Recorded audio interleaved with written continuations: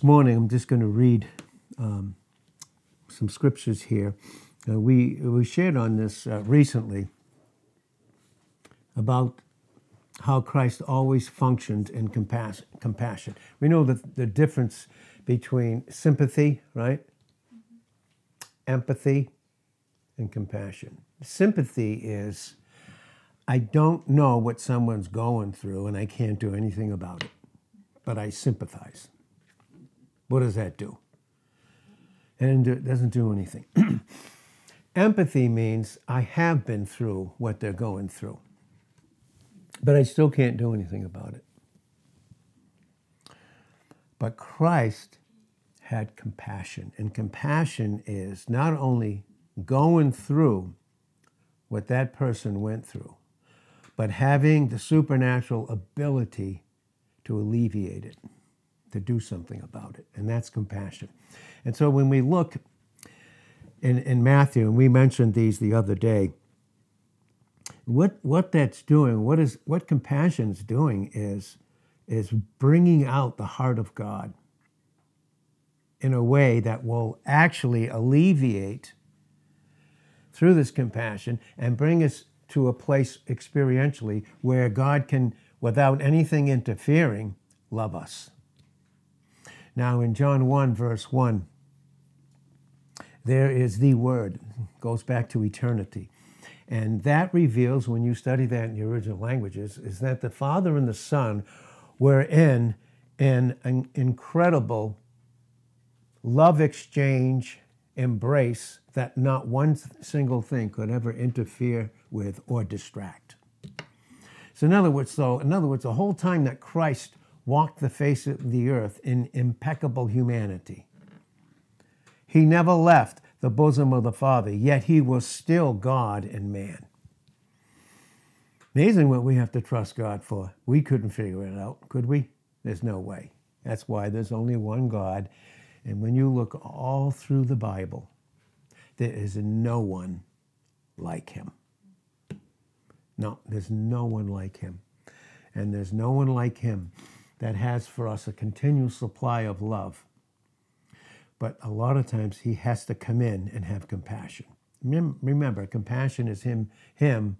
Okay, not only what he went through, and that's why the Son, in this Trinitarian council of eternity,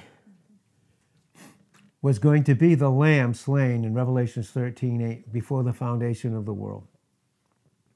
So at what time then was he who was in this eternal embrace between the Father and the Son, in the very deity that they are, with the Holy Spirit proceeding from both, was he not a lamb?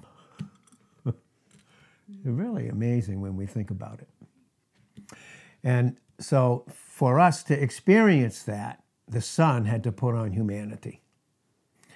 And when you read the Bible, when you read scriptures like in Isaiah 50, verse 6, and certain scriptures like in Isaiah 52:13, by the way, and the things that he went through. And we see that again in Matthew, the 27th chapter, the things that he went through, and prior even to the cross, where he not only felt physical pain like no other human being had ever done. If you study the cross, you'll realize how it was so satanically designed to cause the most extreme torture and discomfort, but also physically, but also mentally, emotionally, spiritually, dealing with every single thing about each and every single one of us, because all of our personal sins, were put on him. So he could personally do away with them and then constantly alleviate us in our experience through his compassion, to bring us back to a place where he just loves us. Because there is such a thing of peace and contentment and freedom outside of his intimate, personal, experiential love for us. And there just isn't. So when we see that, again, we shared in Matthew 9, verse 36, it says, "But when he saw the multitudes," what a picture. When he saw the multitudes, he was moved with compassion. I mean, just the rejection, the constant rejection, even if it hadn't come out yet, which it still did with the religious crowd of the day, his own people, in terms of his humanity, but just with the satanic hatred towards him constantly, all through his growth. But yet, it says, when he saw the multitudes, he was moved with compassion. If that doesn't reveal a self-sacrificial love, then that's what it's leading us to. God wants us to know that in his love, he has sacrificed everything about himself for us, because he was propitiated by that sacrifice. First, in Genesis 22, verse 8, God provided himself a sacrifice, and in doing so, he's provided for us. And so we see in Matthew 9, verse 36, but when he saw the multitudes, he was moved with compassion on them.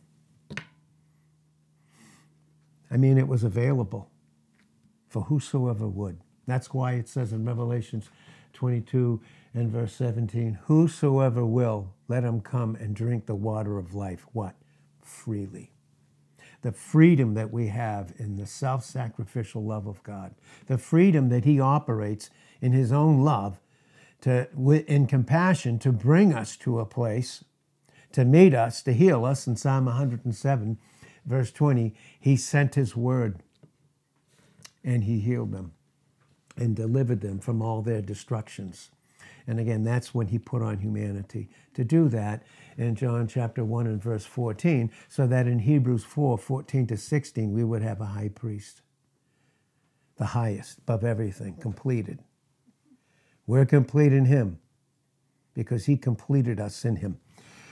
And so it says he was moved with compassion on them because they what? They fainted. They fainted. They didn't have any strength. They weren't graced out by his love. They didn't have his thoughts.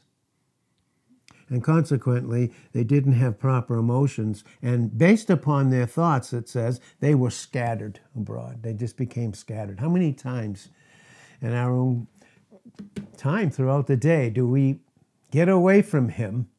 And thank God why we need the yoke in Matthew 11, 28 to 30. Again, take my yoke in the 28th verse upon you and learn of me.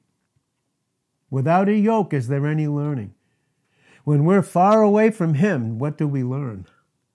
Well, for us in Christ, we can learn when we're far away from him just what we are in the flesh apart from him. And then he's always like the father in the parable of the prodigal. He's always out there waiting for us in Isaiah 30, verse 18, to be gracious, waiting us to come back.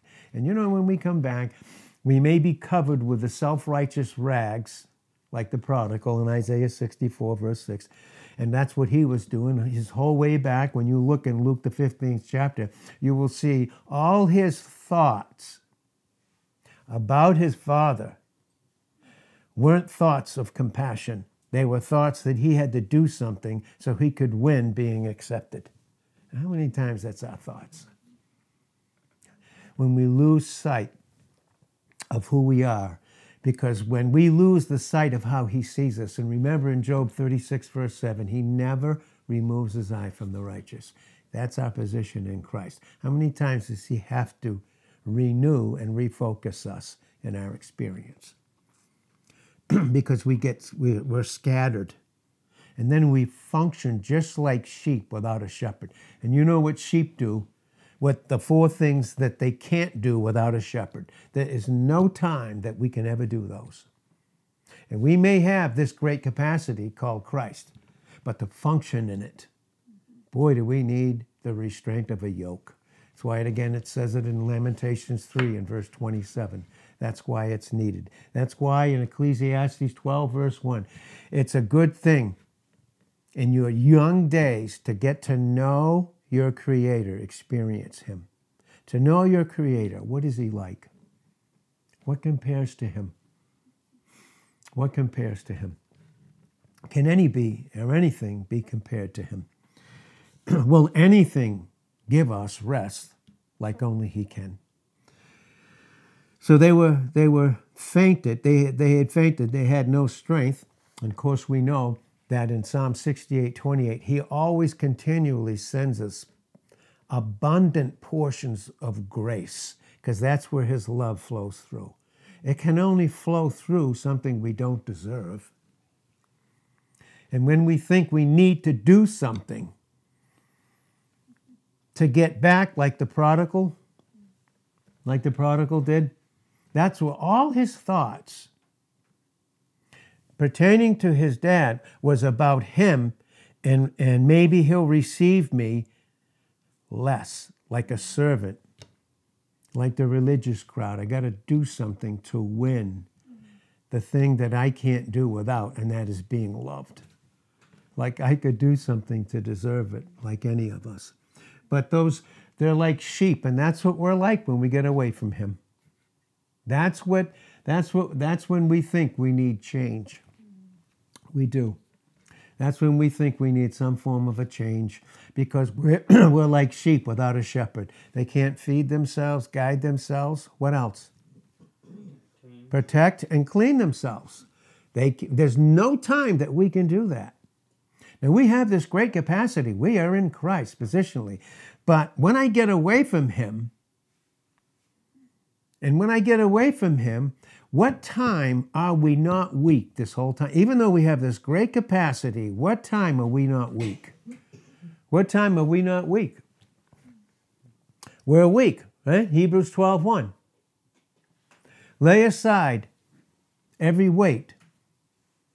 Lay aside every weight. That's what it says in Hebrews 12, verse 1. Look what it says.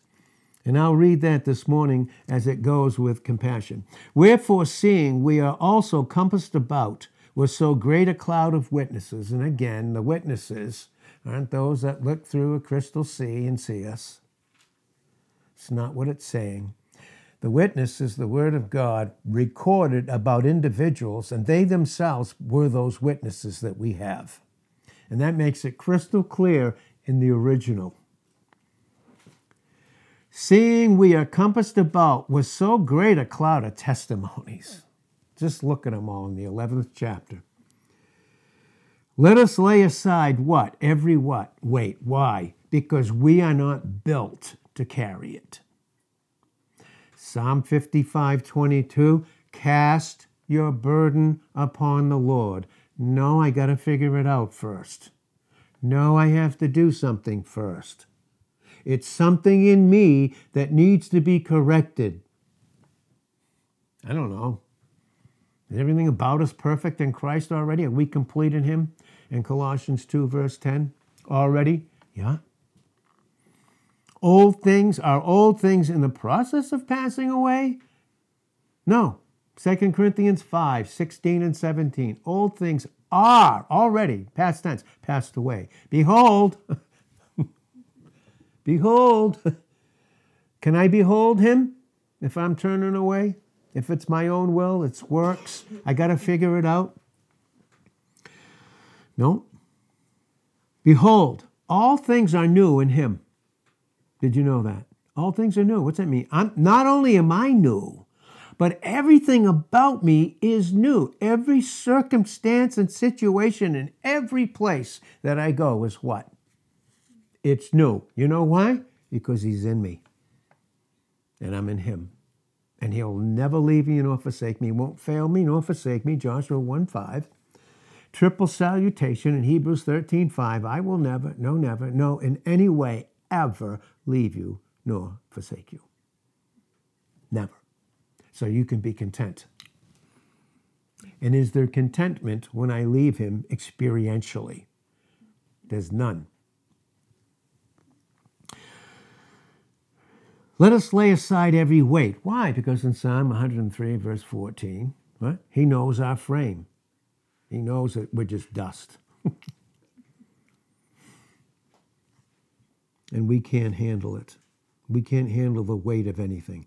And because if we don't, look what it says. The sin which so easily entangles us and trips us up, so that no longer we're running with patience the race that's set before us. I just get so impatient. Why? Because I can't do anything about it.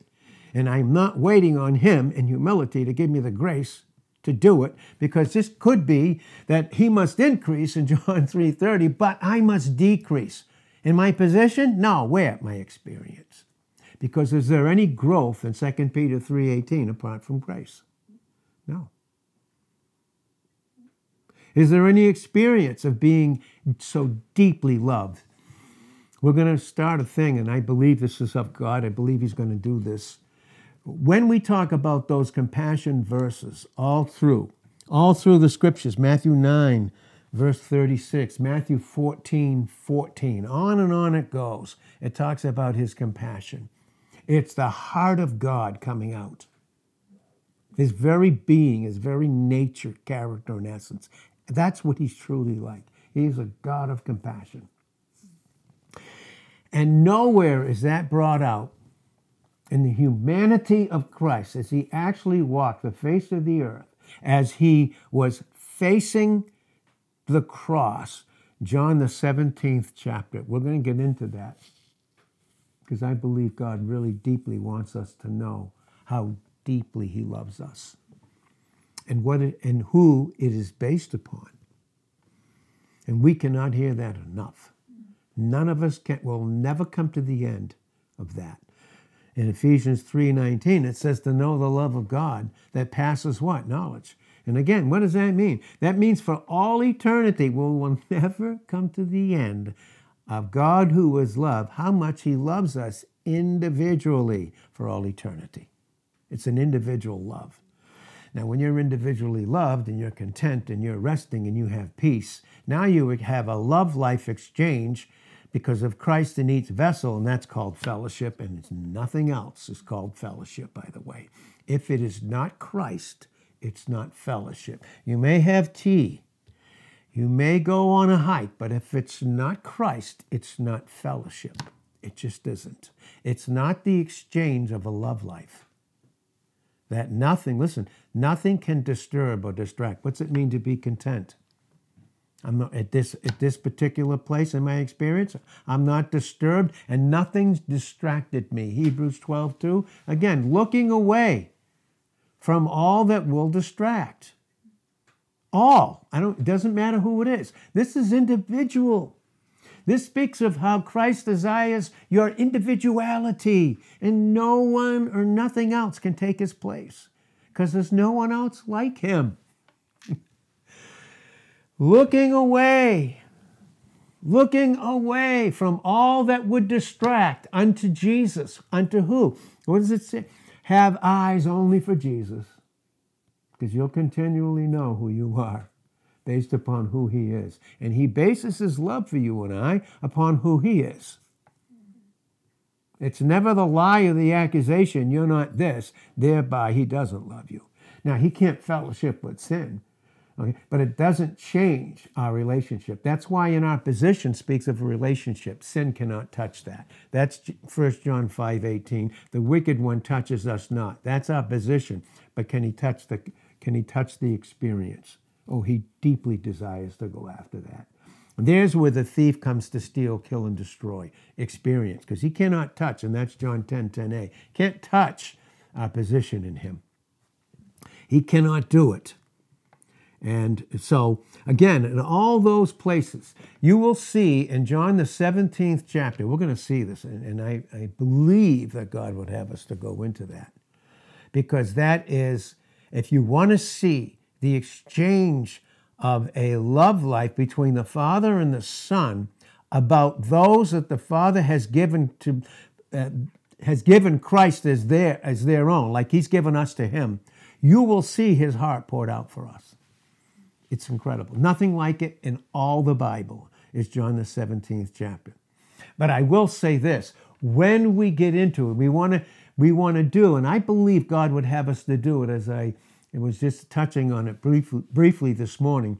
John the 17th chapter and those 26 verses bring out a depth of intimate, incredible love for us. And what brings it out? That brings it out in the fact of Christ while he walked the face of the earth. But I'll tell you, what brings it out in types like almost nothing in the whole Bible is Song of Solomon in the most intense, beautiful way. Because listen, all Scripture has Christ as its theme, period. And if you have Christ, it's not like years ago, oh, Jesus only. It's nothing to do with that. If you have Christ, you have the Father. Remember John 10:30, I and the Father are one. And the Holy Spirit in John 14:16, right through 26 and 15:26, and John 16:7, the Holy Spirit proceeds from both. Got it made. No wonder it says the whole time that Christ walked the face of the earth, in Colossians 2, verse 9, he was filled up with all who God is. That's what the original says in Colossians 2:9. King James will say he's the fullness of the Godhead bodily. But that whole time, when you look at the Song of Solomon, you will see, and I will see the types of how it's brought out. So incredible. So incredible. See, we're like sheep. The least little thing can distract us in a heartbeat. No, it's true with all of us. I'm not singling anybody out. It's not just about you. You know, the word being preached today, it's not just about you. Don't think so, because if you do, that's not humility. That would be pride, because you would be making more of yourself than anybody else, even in the compassionate love of God that he has for us, right? And that's why conviction's so beautiful. Conviction is God's love towards us in our experience. Will you submit? That's right, conviction. And he convicts us in 1 Corinthians 11, 31 and 32, so we won't be condemned with the world, right? That's why he convicts us. And what does he convict us with? Himself. And God is love. 1 John 4, 7 to 16. God is love. That's why, again, all through the Scriptures, we are never called children of love. No, because love is of God. We're called children of light. And that's, again, in Ephesians 5:8 and 1 Thessalonians 5:5. And the reason it says light is because what does light do? It manifests and does away with darkness. And Jesus put on humanity as the light that came out. And that light brings us what? Right back into what? A relationship of a love life that nothing can disturb or distract. When our will is submitted. When our will is submitted. I'm not trying to do. That's Deuteronomy 4, 1 and 2. Do this and live. No. Done. Receive. That's right. Christianity is Galatians 2:20. I am crucified with Christ. You hear that? I'm dead. What is a dead man trying to do? Dead. Gone. The struggle's gone. I am crucified with Christ. Nevertheless, I live. Well,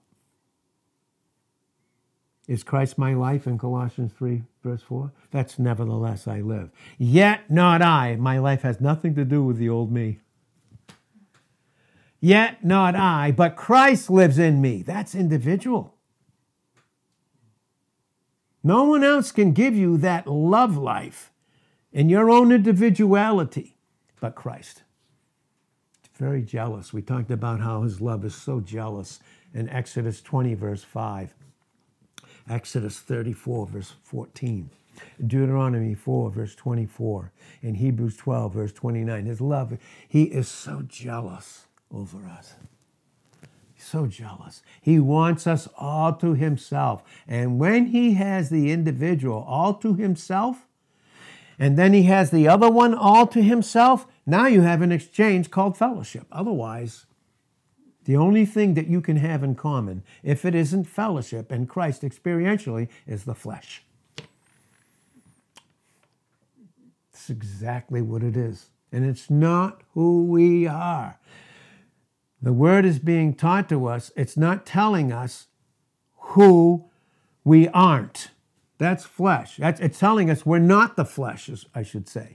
It's telling us this is who we are. The flesh that's in us, we are not of, in Romans 8, verse 9.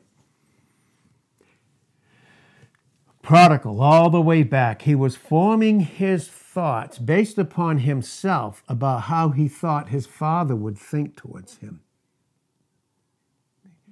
Well, I blew it this time.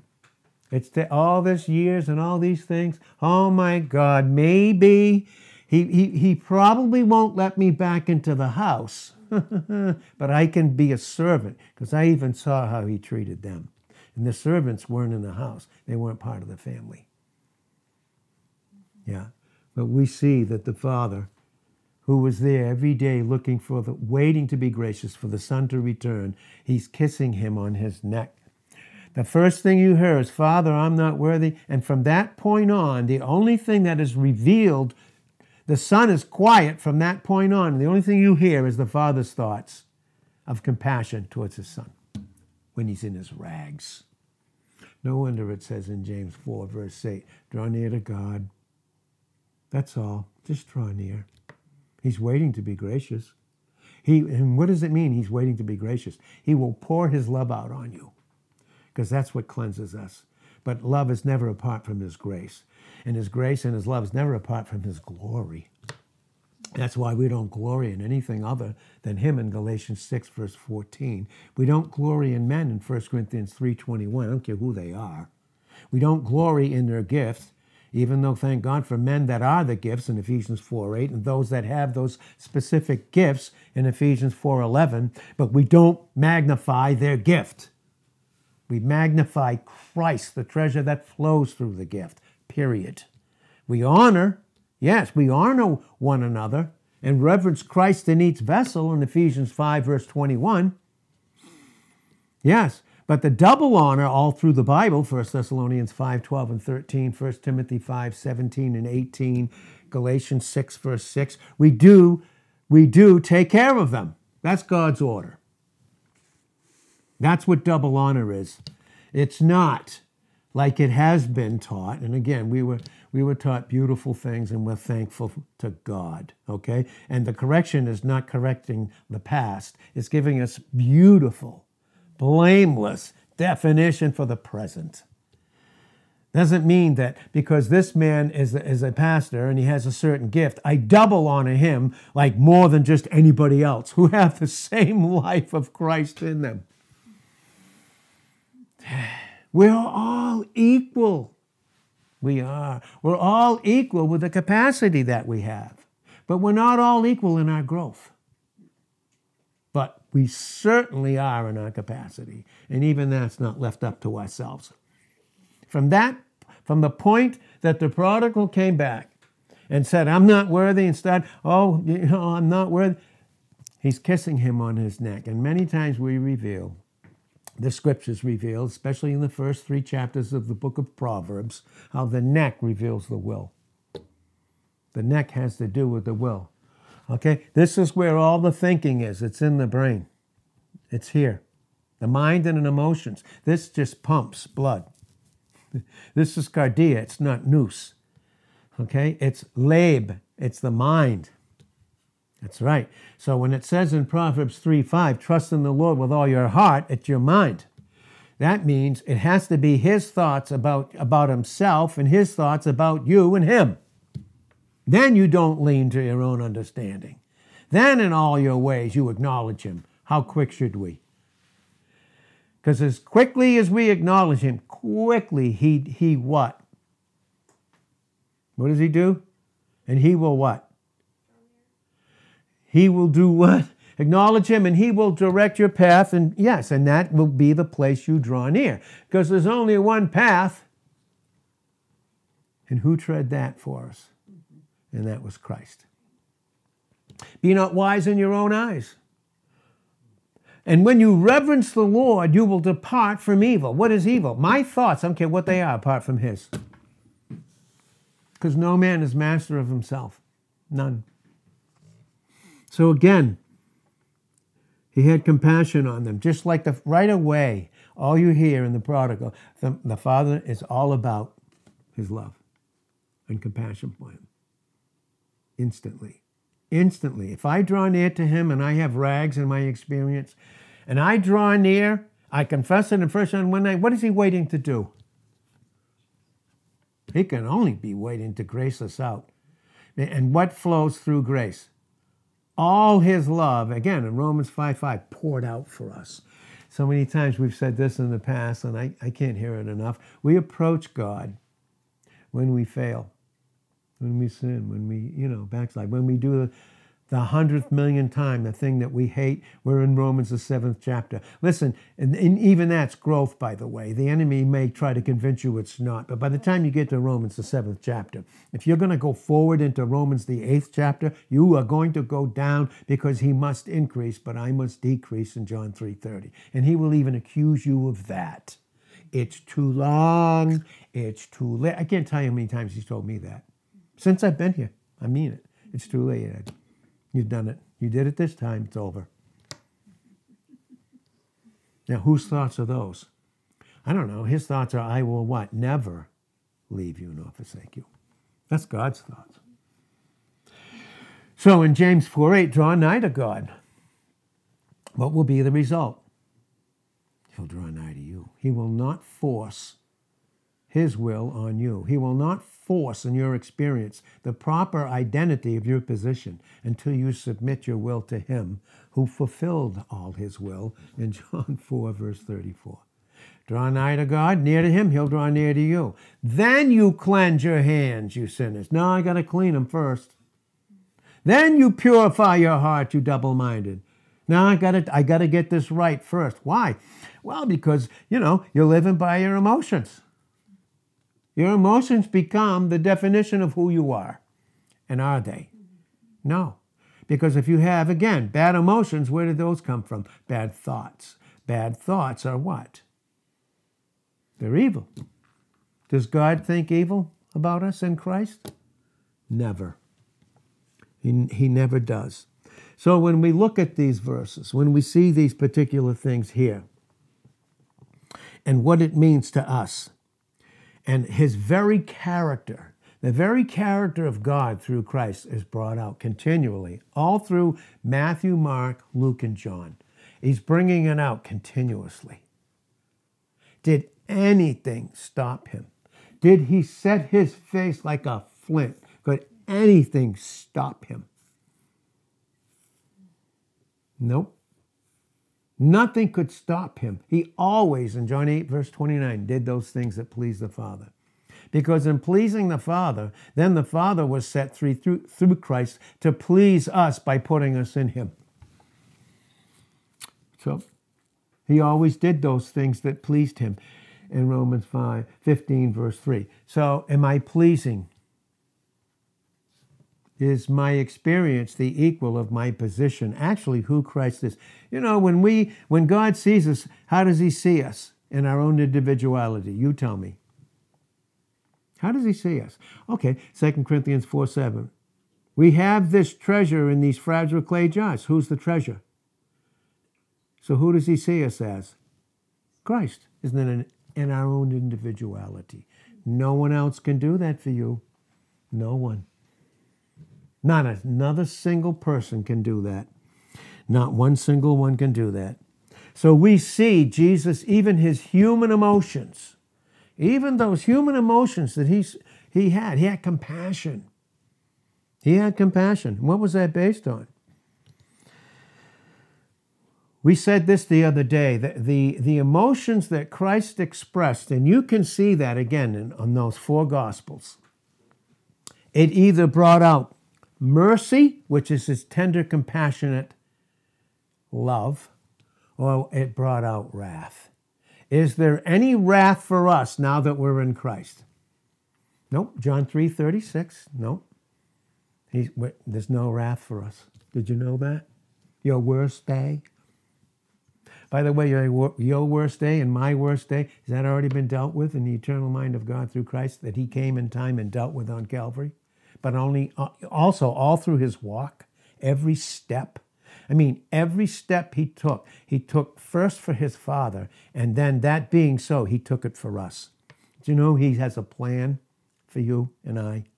In Deuteronomy 32, verse 4, his plan is perfect because it's based upon his way, and his way is Christ in John 14:6. His plan is perfect. His work is perfect in 2 Samuel 22 and verse 31, and in Psalm 18 verse 30, it's perfect, it's complete. That's what it means. God has one complete thought about us, and it comes out in so many details. It's Christ. So that's it. That is it with us. So those human emotions were described in terms in order. Order. What's God's order? What's God's order for us? Well, this is God's order for us the whole time we're on this earth. Here's God's order. Hebrews 4, verse 14. Seeing then. Oh, is it necessary to see? And can we see properly without a will submitted? And we can't. We can't. Seeing then that we have a what? Great high priest. Who's higher than him? No one. That is passed into the heavens, Jesus, the Son of God, let us hold fast. In some translations, it says profession. It's the wrong word. The Greek word is confession. Do you know that's what we're confessing in 1 John 1:9? We're not confessing that the sin that we did is who we are. We're confessing that he who has us has dealt with it. That's what it is.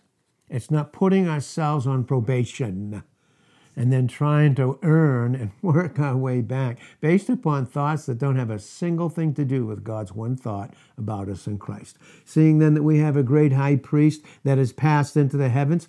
Listen, if everything about you and I was not dealt with, would Christ have risen from the dead in Acts 17, verse 31? No. Proof of the resurrections. Two things the resurrection is proving. Number one, all our sins are dealt with. We're not our sin. Thank you, Jesus. We're not. I'm not my worst day. I'm not the most evil. It's not who I am. It isn't. Resurrection proves that.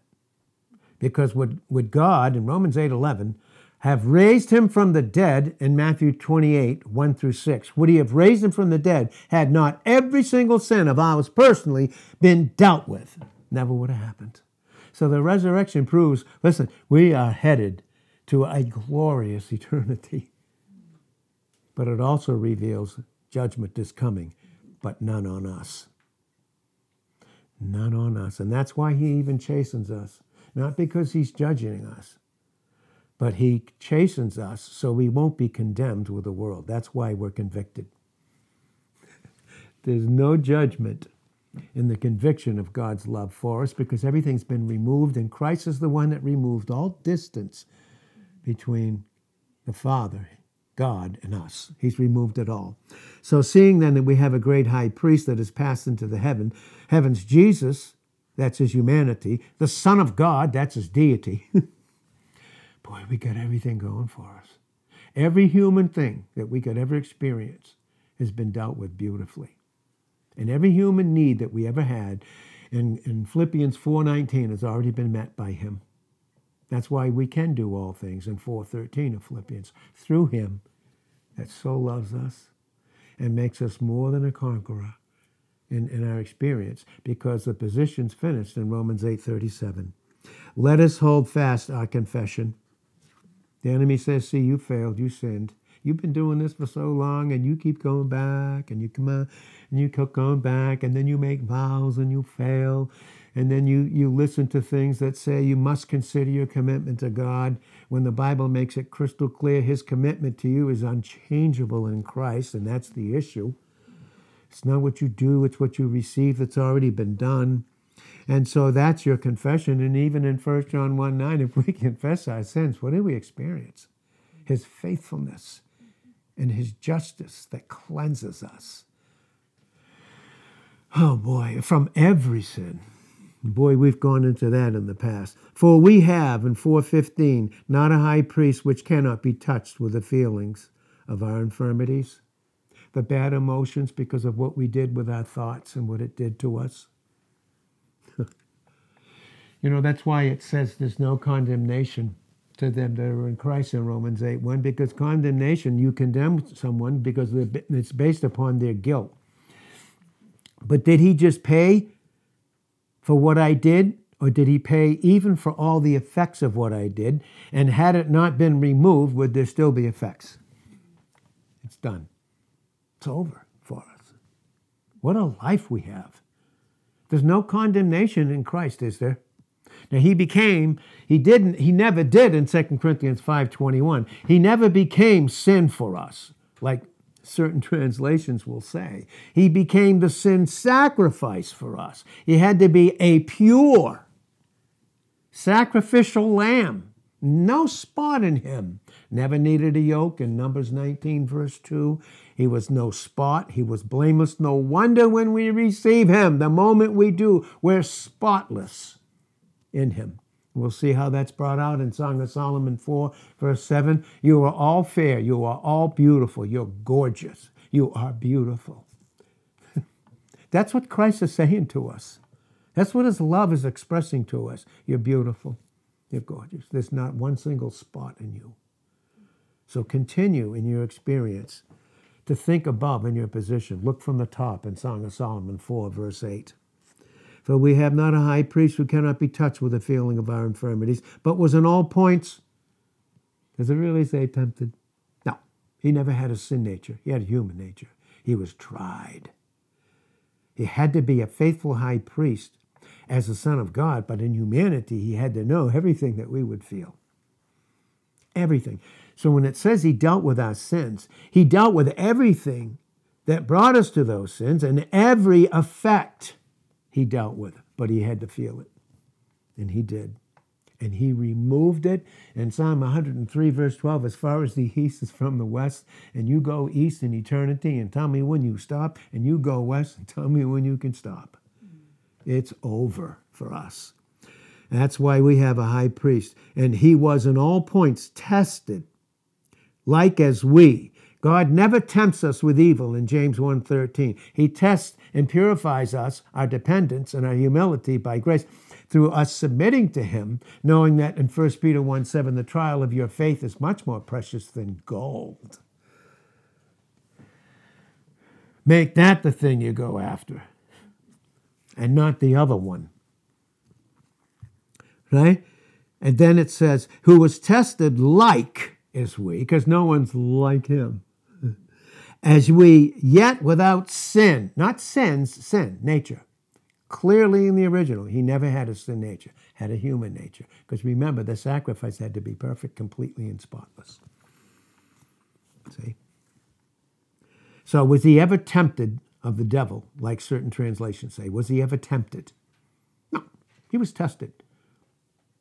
Who was being tested in that? In Matthew the 4th chapter and Luke the 4th chapter. Who was the one that was being tested and shown to be an absolute fool?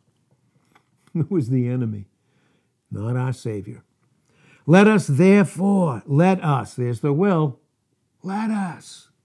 Colossians 3, verse 16, let the word of Christ dwell in you, richly where? In your experience. But my gosh, if you don't even know your position in Christ based upon the epistle of Ephesians, how are you going to draw near? When you're less in your own eyes than who Christ is in God's eyes. Man. Let us therefore come what? Boldly. Why?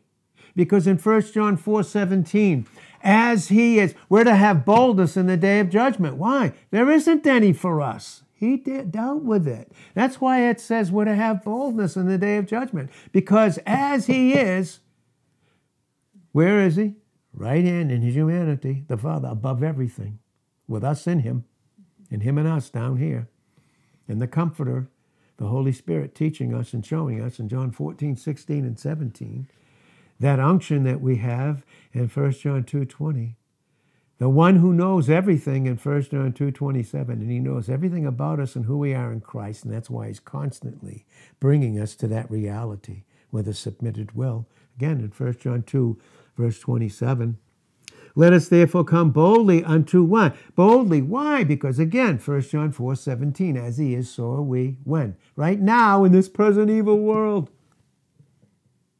And there's no fear in love.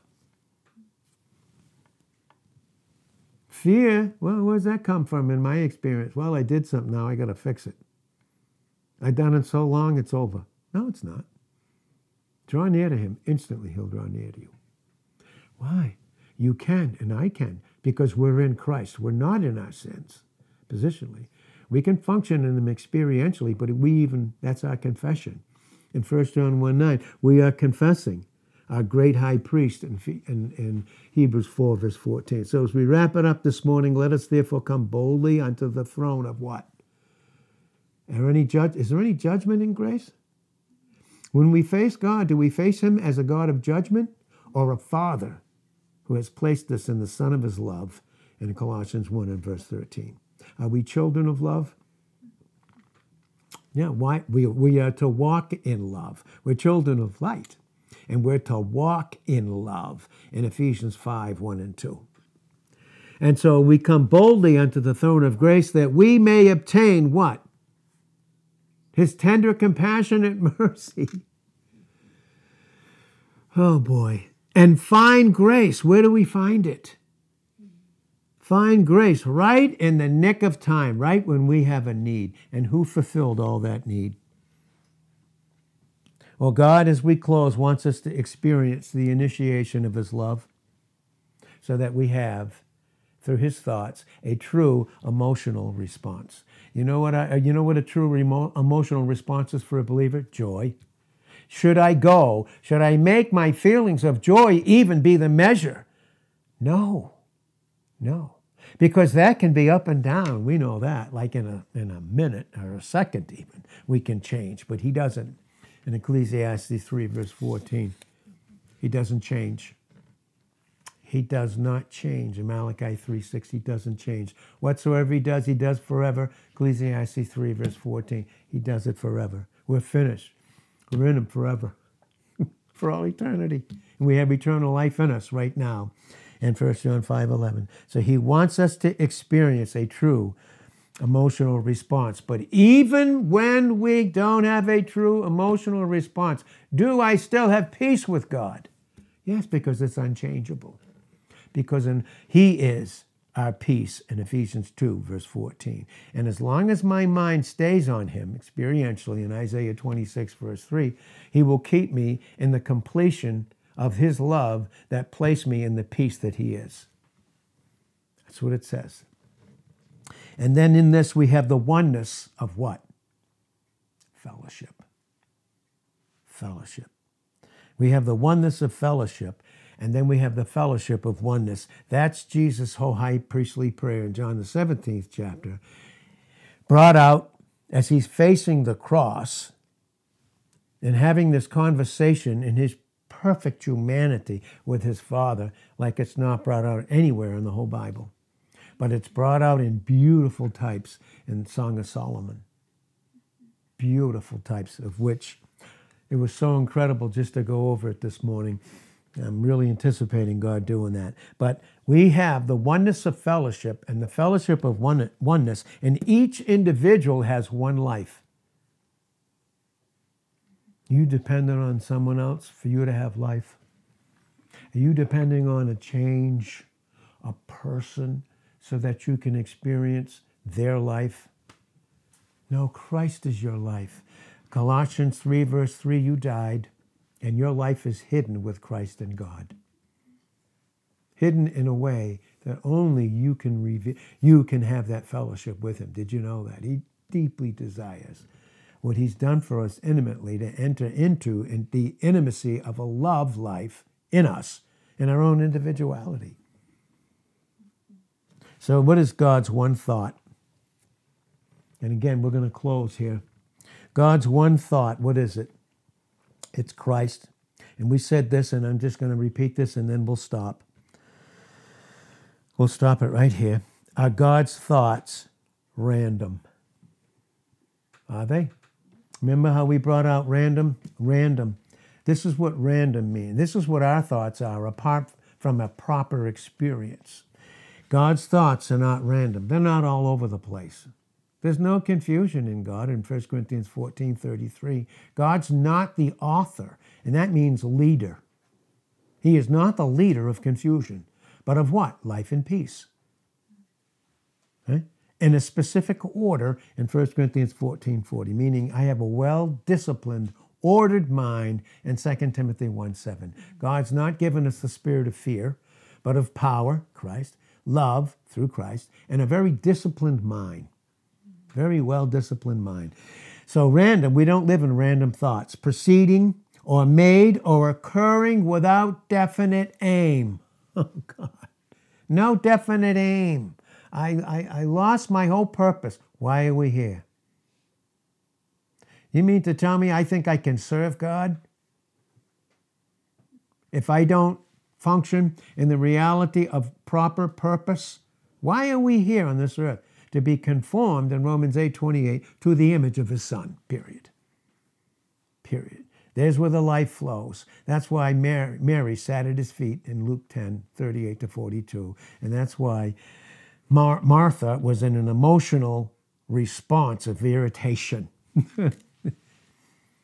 Don't leave his presence.